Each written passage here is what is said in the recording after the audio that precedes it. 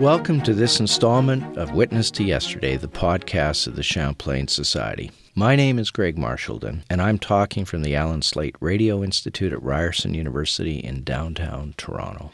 Ken McGugan is a prolific writer and popular historian. He is extremely well known for his 4 biographical narratives of Arctic exploration. Fatal Passage, the untold story of John Rae, the Arctic adventurer who discovered the fate of Franklin. Ancient Mariner, the amazing adventures of Samuel Hearne, the sailor who walked to the Arctic Ocean. Lady Franklin's Revenge, a true story of ambition, obsession, and the remaking of Arctic history. And finally, Race to the Polar Sea, the heroic adventures of Alicia Kent Kane. No one I can think of would be in a better position to write the full history and the search for the exploration of the Northwest Passage. And that's exactly what Ken has done in his newest book, Dead Reckoning, The Untold Story of the Northwest Passage, published by HarperCollins in 2017. Ken, welcome to Witness to Yesterday, the Champlain Society podcast on Canadian history. Oh, thanks very much for having me, Greg. It's really a wonderful opportunity to be able to talk to you in the studio today. But before we begin talking about your book, can you tell us how you ended up becoming a historian after so many years of working as a journalist and editor? Yeah, well, in the beginning, actually, funnily enough, I started out as a fiction writer.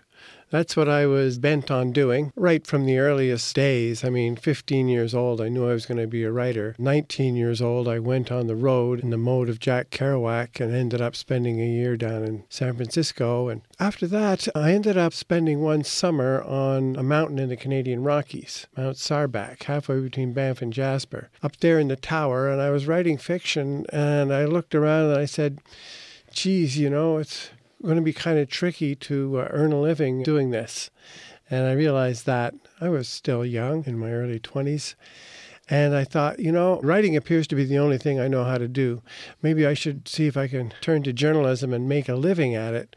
So I returned back east here to Toronto. I'm originally from Montreal, but came to Toronto, took a degree, and then I worked as a journalist for 20 years, maybe a little more than that. I was at the Toronto Star to start. Then I was at the Montreal Star after doing some more rambling, and then to the Calgary Herald, where I found a nice niche as the books editor. So I was doing nothing but write about books and authors in the publishing industry and so forth. So along the way, while I was doing that, I published 3 or 4 books, including a couple of novels there. And I remember chatting with Peter C. Newman about his company of adventurers. And we got talking about this figure, John Rae, and we both agreed that he was fabulous. A while after that, I won a fellowship to University of Cambridge, spend 3 months in Cambridge, and I thought, well, I'll write another novel. I'm going to use John Rae as a minor figure in the background, kind of a contemporary novel, well, in the mode of Possession by A.S. Byatt, a contemporary framing story and a historical story in the background. So Rae was going to be that historical story. So then when I got to Cambridge, I started poking around in the archives, and gee, wouldn't you know it, his original papers were there at the Scott Polar Research Institute. And when I began looking into it more deeply, I realized, well, wait a minute, this guy's been ripped off by history. And that upset me no end. I don't know why it did, but it did, the injustice of it. So I thought, well, I'm not going to write this as a novel. If I write it as a novel, people are going to say, well, he's just making it up. We don't have to take this too seriously as a historical reality. And so I set the novel aside and I wrote it as nonfiction, and that was Fatal Passage, my first book about Arctic exploration. And that's how I got into it. And then one led to another after that. Well, you've been very focused on it, because that book was published in 2001, and your other books have been published since, and that's 4 books. So what attracts you to the history of northern exploration and to the discovery and exploration of the Northwest Passage in particular? Yeah, that's that's interesting. It's becoming difficult to deny that I have an obsession. So certainly that's one of my major obsessions. Well, I found the explorers to be such interesting individuals. They're interesting characters for a storyteller because they're all obsessed. with one thing or another. And that makes them interesting. They're not just obsessed, though. They're ready to put their lives on the line in pursuit of their obsession. And that is intrinsically interesting as a story, So apart from that, I'm a fairly unabashed Canadian, let me put it that way. And this, to me, okay, the Americans have the American Civil War. And if you go into an antiquarian bookseller, they'll tell you that down in the States, that's what sells. Nothing but the American Civil War. Every year, there's a new take on this guy or that guy who was involved, etc. Whereas we here in Canada, we have the story of Arctic exploration in the Northwest Passage. That's our story, uniquely ours. That's part of the attraction for me as well. Well, in Dead Reckoning, you begin with Henry Hudson and his ill-fated attempt to find the much-rumored Northwest Passage in 1607 and 1608. So can you describe Hudson's second voyage into the bay that was eventually named after him? I mean, why did his crew mutiny? Yeah, that's the first great harbinger of the disasters to come. Hudson was another one of these really obsessive individuals, and you see that in his early explorations. They send him north. He goes north for a while, runs into ice, and then he crosses the ocean and goes down and discovers, quote-unquote, the Hudson River in New York. This guy, when he got his teeth around a bit, he just went with it. So he enters into Hudson Bay there in 1609, I guess he goes in. He ends up trapped near the bottom of Hudson Bay, down near James Bay, actually, Charlton Island. And the ice comes in and he's stuck there. Now, his men aren't quite as obsessed as he is. And the winter there, okay, I mean, we both know about Canadian winters. And you can imagine these guys have come from London in that case, and they aren't ready for a full-on northern Canadian winter. But it hits them just the same.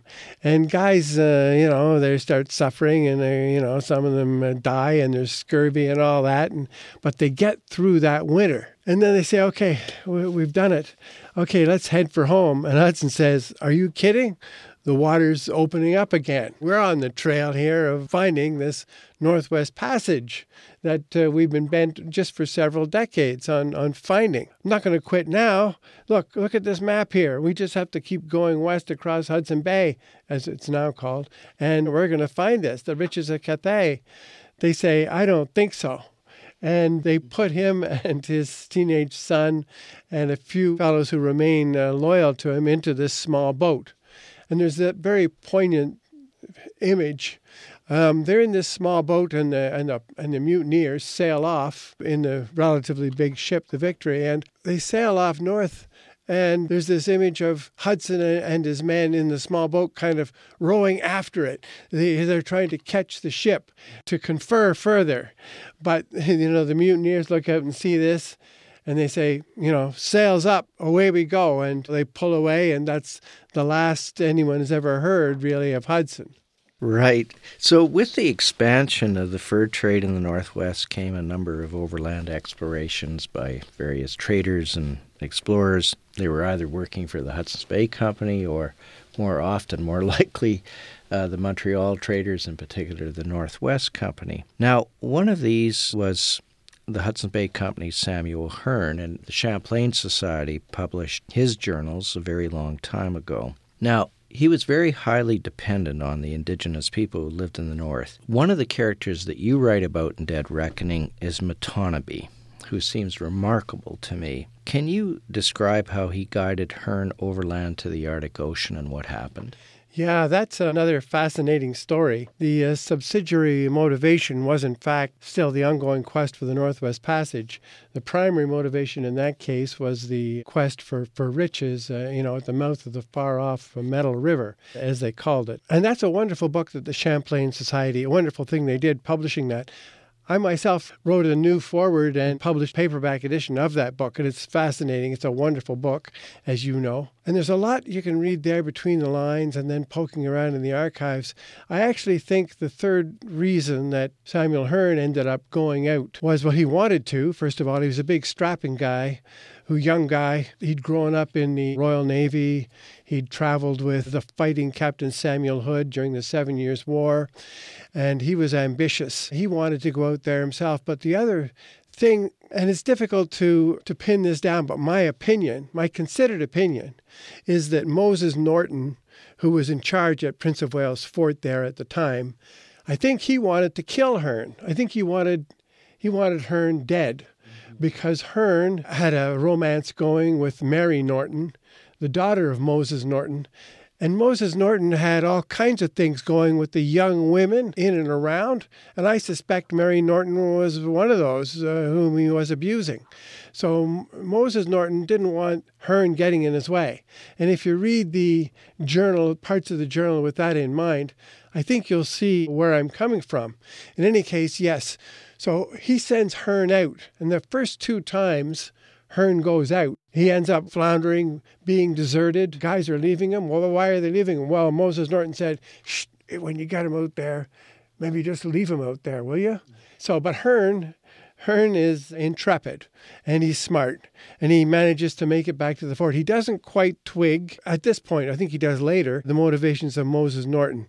But, okay, the second time he goes out, he's floundering around out there, and out of the fog, as it were, out of the snowstorm, out of the blizzard, comes this amazing guy, Matonabbee, a Dene native who was the foremost trader of the times, leader among the Dene people, and Hudson's Bay Company's great ally in the fur trade.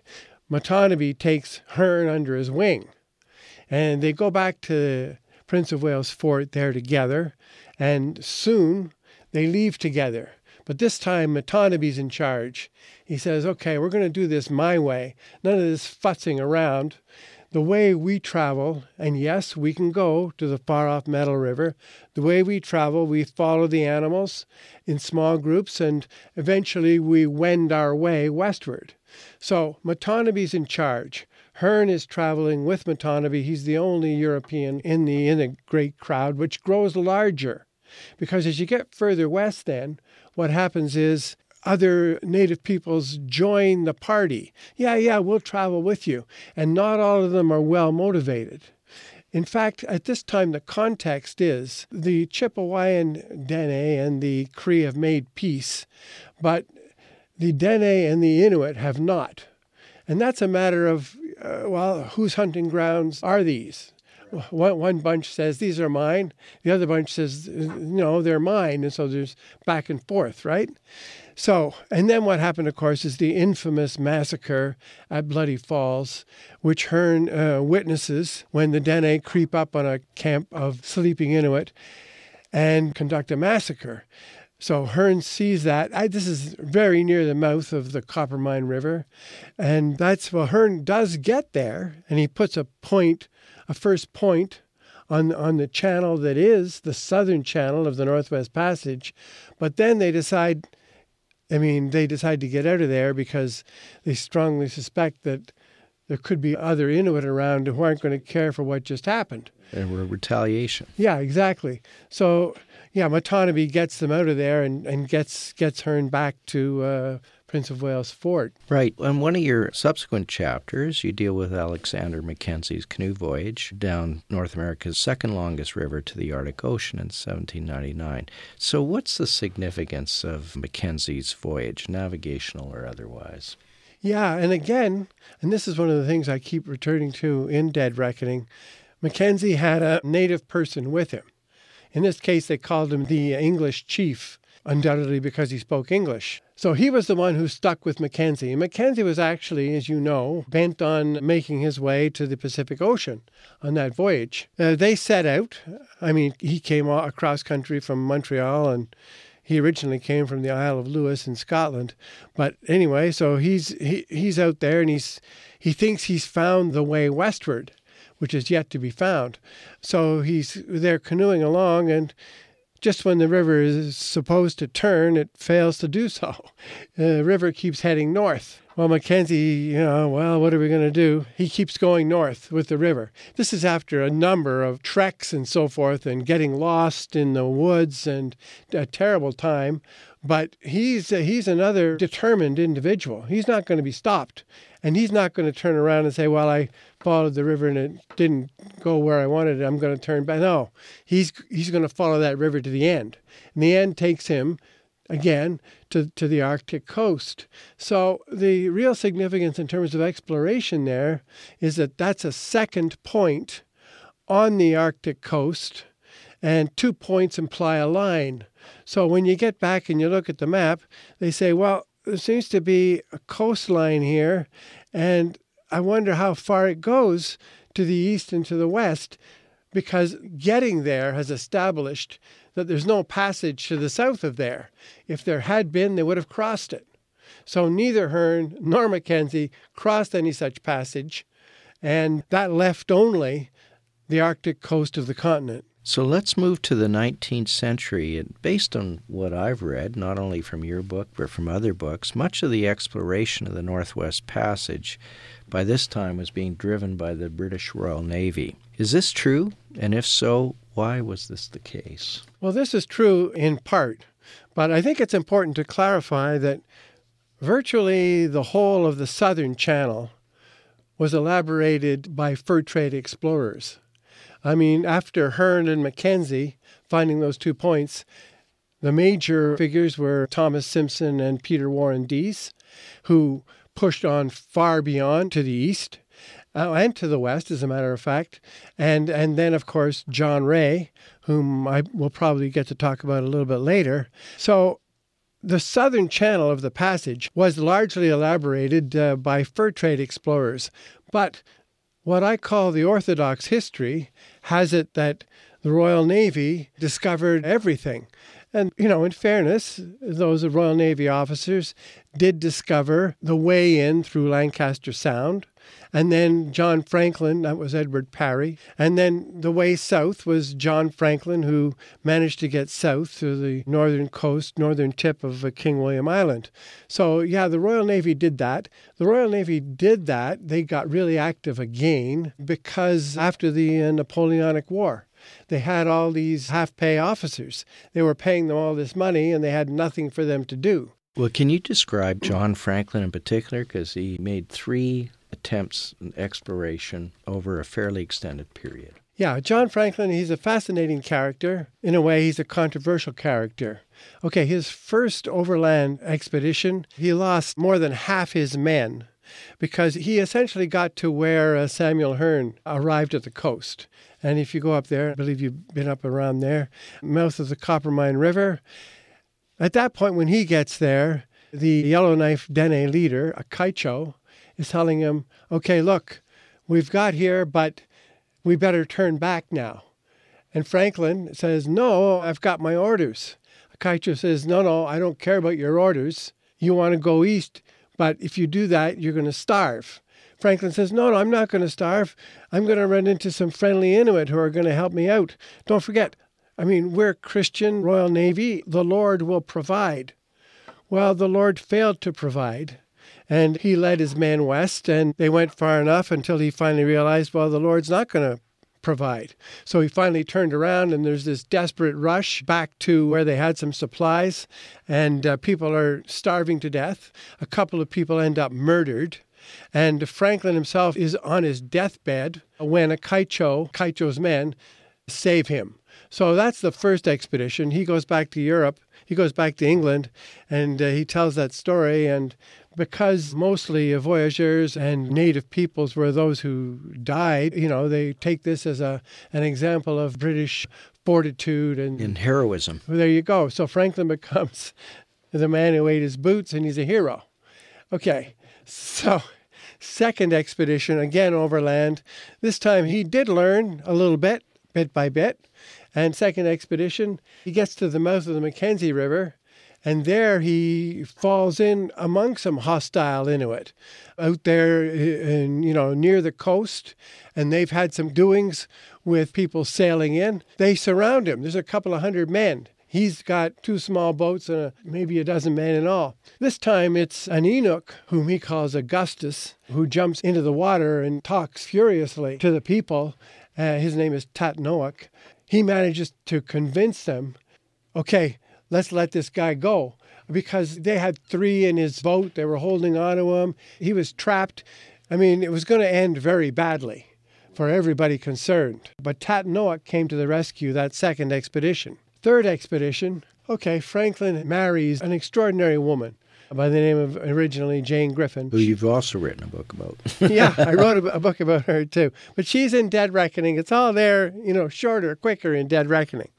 I tell the stories quicker. So, yeah, she's an extraordinary traveler and so forth. She marries him because he becomes Sir John, and she will become Lady Franklin. So that then if she wanders into Alexandria, as she did, she's not Miss Jane Griffin, she's Lady Franklin. And that's a completely and utterly different thing. She knew that. Anyway, she gets him a job eventually down in Van Diemen's Land, which is now Tasmania, part of Australia. He's lieutenant governor down there. Fantastic. She gets him that job. Unfortunately, you see, Franklin is way over his head. I mean, he's okay with a ship of, 2 or 3 dozen men who all know the rules. If you come in drunk, you're going to get the lash. They all understand that, all the same background, right? Okay, down in Tasmania, you've got the Aboriginal peoples, you've got the settlers, you've got the colonial administration, and you've got the prisoners, and you've got tens of thousands. I mean, this is completely and utterly different. Jane Franklin, as clever as she is, has never handled anything on that scale either. So the two of them eventually run afoul of an awful man named Montague. I hadn't ever encountered anyone who would tell barefaced lies about someone. Now I see that it does happen once in a while. Someone who's, an inveterate liar. Amazing. But Montague was my first introduction to that. And he tells all these lies. Franklin is recalled in disgrace. Okay, that's why Jane Franklin then goes to work in England, gets him the job of this big expedition that's finally going to go out, because now they've got the northern channel of the passage, they've got the southern channel pretty well elaborated. All they need to do is connect those two. How hard can it be? We're the greatest naval force in the world. We've got this terrific technology. I mean, Franklin's going to go there and it's going to be a piece of cake. He's going to emerge trailing clouds of glory. Well, of course, it doesn't happen that way. Franklin disappears, and that expedition ends in the worst catastrophe in the history of Arctic exploration. And in fact, a few years back, because of recent finds, this has come back on the radar in terms of Canadians, and we've become well aware of that final expedition. Yes, because we've found the Erebus and the Terror, the two ships that he lost. And of course, the big news to do with that was discovered by John Rae on his extraordinary expedition in 1854. Again, a fur trade traveler, fur trade explorer, probably the greatest overland traveler of the times, undoubtedly. In fact, he learned from the Inuit, he learned from the Cree, and he applied those lessons. And in his 1854 expedition, he solved the two great mysteries of 19th century exploration. He found the final link in the first navigable Northwest Passage, and he discovered the fate of Franklin, in that the most salient aspect to it is the cannibalism that ensued, among the final survivors. That is what riveted Victorian attention. And he brought that back. And of course, they didn't want to hear that. So that's all very much part of the story as well. Now, John Rae's success was, as you point out, due in large part to his willingness to adopt indigenous technologies. He was quite different than most Europeans at that time, wasn't he? Yeah, he was an absolute leader in that respect. He was a medical man and a terrific hunter when he went over. But he didn't come over and say, oh, I know all about it. Just get out of my way. I'm going to show you how this is done. He learned from George Rivers, his Cree friend at Moose Factory, how to cache meat to protect it from the wolves and so forth, because he didn't learn that back in Orkney where he came from. And then he studied, he traveled with the Uligbuk, leading Inuk, and he saw, well, wait a minute, how come your sled is running faster than mine? And Uligbuk showed him how to ice his sled runners, and how to build snow huts rather than, lugging all your gear. So he set out to learn from the First Nations and the Inuit, and that's precisely what he did. And that's what enabled him to excel. There were others that, went down that road too, but Rae was undoubtedly the foremost overland traveler of the age. Can you give us a quick review of one of your favorite explorers of the 20th century in terms of the Arctic? Well, 20th century, I think you have to look to Roald Amundsen. I mean, the peerless Amundsen. I mean, he was the first one to sail through the Northwest Passage. I mean, he read about the Franklin expedition. He learned what John Ray had done. He understood all that. He said, okay, I see what I have to do. And he went out in a small boat and sailed through the passage. And he too, but he stopped. See, this is key. He stopped. He spent 2 winters at Joe Haven on King William Island. And there, he, like John Ray, studied what the Inuit had to tell him. Okay, here's how you travel with dogs. Here's how you use your snowshoes, etc., etc. So he learned that there. That's what enabled him subsequently to become the first one to reach the South Pole. I mean, because he learned from the Inuit. Okay, Scott brought, unbelievable as it may seem, Scott brought ponies to travel over the Antarctic ice. I mean, Amundsen knew enough because he'd been up in the north. Well, wait a minute, I'm going to bring dogs, which is precisely what he did. That's why he managed to be the first to the South Pole. He was probably also the first to get over the North Pole. I think we have to discount Robert Peary. Frederick Cook is an interesting. I think the jury's still out on Frederick Cook. Mm-hmm. Well, fascinating story about Amundsen. Thank you very much for this interview. This is the Champlain Society podcast, Witness to Yesterday. My name is Greg Marchildon, and my guest today was Ken McGugan, and he was talking to us about his fascinating book, Dead Reckoning, The Untold Story of the Northwest Passage. This interview was recorded at the Allen Slate Radio Institute of Ryerson University. It was produced by Pernia Jamshed and Hugh Backhurst. Thank you all.